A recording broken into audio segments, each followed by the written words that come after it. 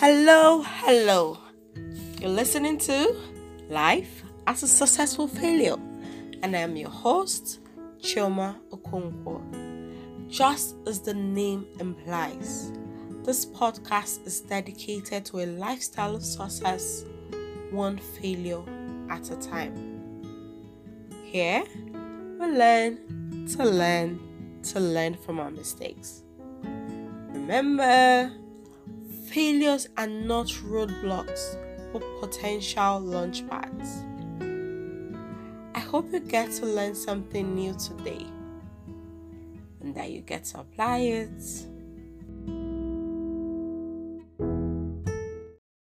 You know how people always say step out in fear or step out and do something? Well, in this year 2020, I did step out. Yeah, I think that's the correct English to use. I did at least three things that I can put my hands to. One was I finally decided to start fashion. I have just one outfit, and I'm just trying out some of the. I'm just trying out to see how some of the ideas I have in my head how they'll translate into, colors and choosing. I'm just starting out, and I've always said, oh, I want to start out, but I'd always imagine that once I start out, I'll just grow. But over the course of this year and last year, just basically learning, you have to start small. Remember the last podcast, you have to start small. And starting small sometimes looks very weird. Anyways, that's that. The second one I started was the picture frame. So I draw images and I thought, why not? Because so many people kept asking for the images to use as wallpaper and all, and some had asked for frames. I said, why not turn this into a business? Think about creating images that are well suited for frames, and they're Christian images. So you see some images I had created have words like grace, and then I want just Lord's my shepherd and stuff like that. And so I created that, and then I decided to be very focused. Okay, let me not say very focused.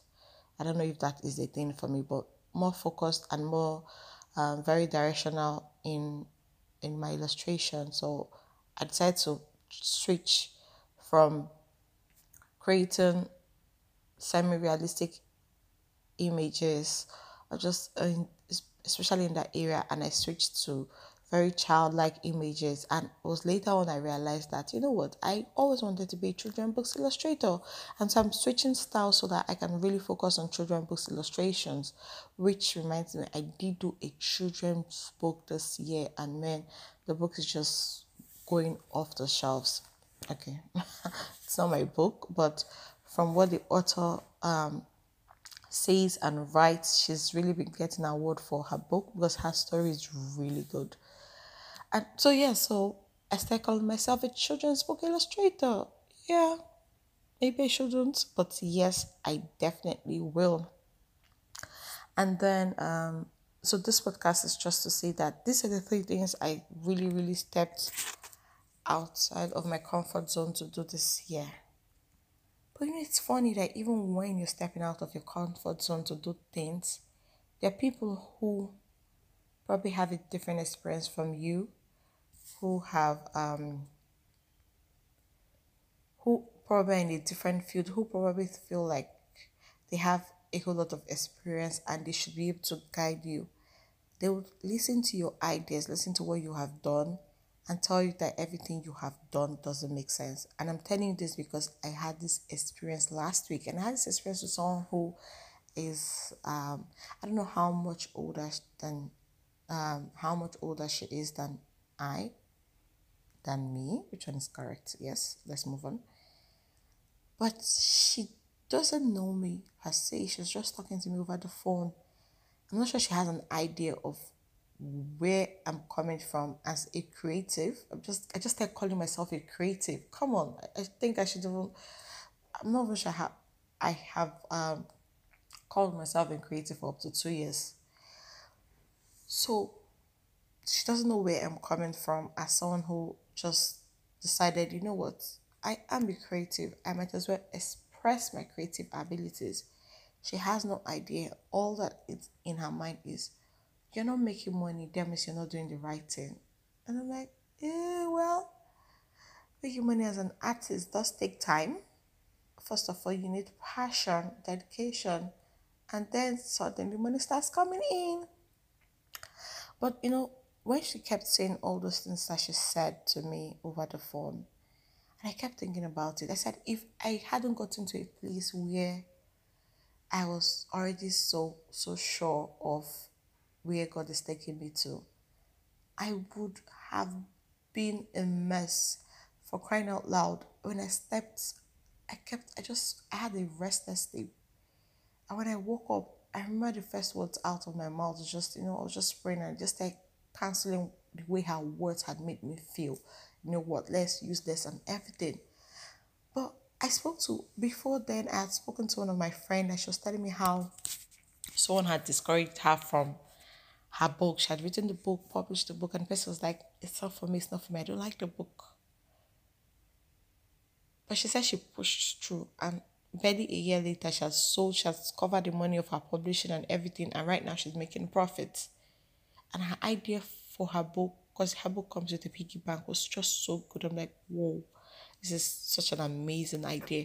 And I just kept thinking, what would have happened if she had listened to the other person telling her, oh, it's not for me, it's not for me. And so I'm saying this to say that you're going to have ideas. Your ideas are going to be great. Let me not call them ideas. As long as you have moved from the idea to the what they said execution phase, you have moved. You now have something tangible.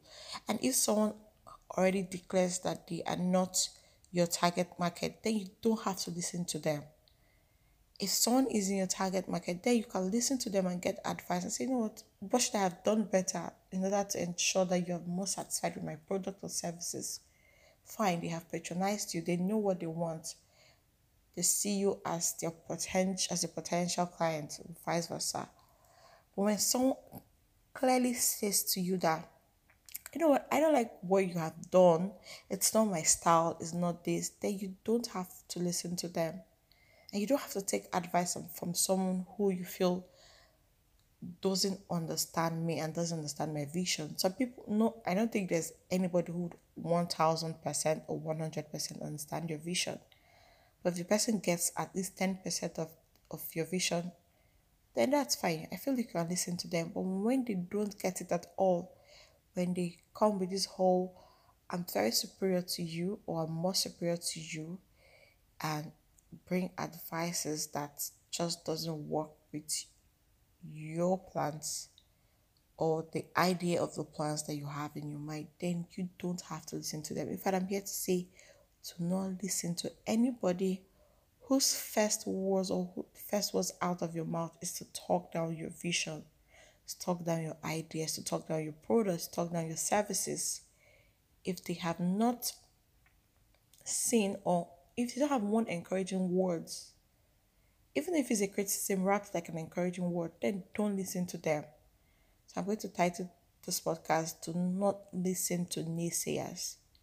Because I don't understand where people get off not not at least trying to understand where someone is coming from. Maybe I'm beginning to rant and just maybe air my grievances, but I just felt like this is something that has to be said. This is something that has to be said, and so I also said, so I thought that it would make sense to put a quote. There's one quote in every video, every podcast. Man, I just keep saying weird things. Oh, there'll be no editing of this podcast. I say is what you're going to hear. I'm sorry, guys. If you don't like it, please give me feedback so that I'll start editing my videos when I have editing software. Yes? Is that a reason? I'll think about that. So, the quote for today is, I just saw a quote from Adara Sharon. And it says, you deserve someone who can't wait to talk to you and spend time with you and to get to know you and fall in love with you. Stop settling for half-hearted and lukewarm and hesitant and indecisive. It is so much better to be alone than to be with someone who makes you feel alone. Now, this is a relationship quote, but it still has the same principles of what I just said to you. Anybody who wants to give you advice has to have some sort of relationship with you, whether they're just meeting for the first time. And a relationship that they need to have with you is that they need to make an effort to understand where you're coming from. And if they know that they do not understand you or where you're coming from, then they are not qualified to give you an advice. Even mentors who give mentees advice do so because they understand, even if just the tiniest bits where these people are coming from. So with that, I say adieu until next time. Bye.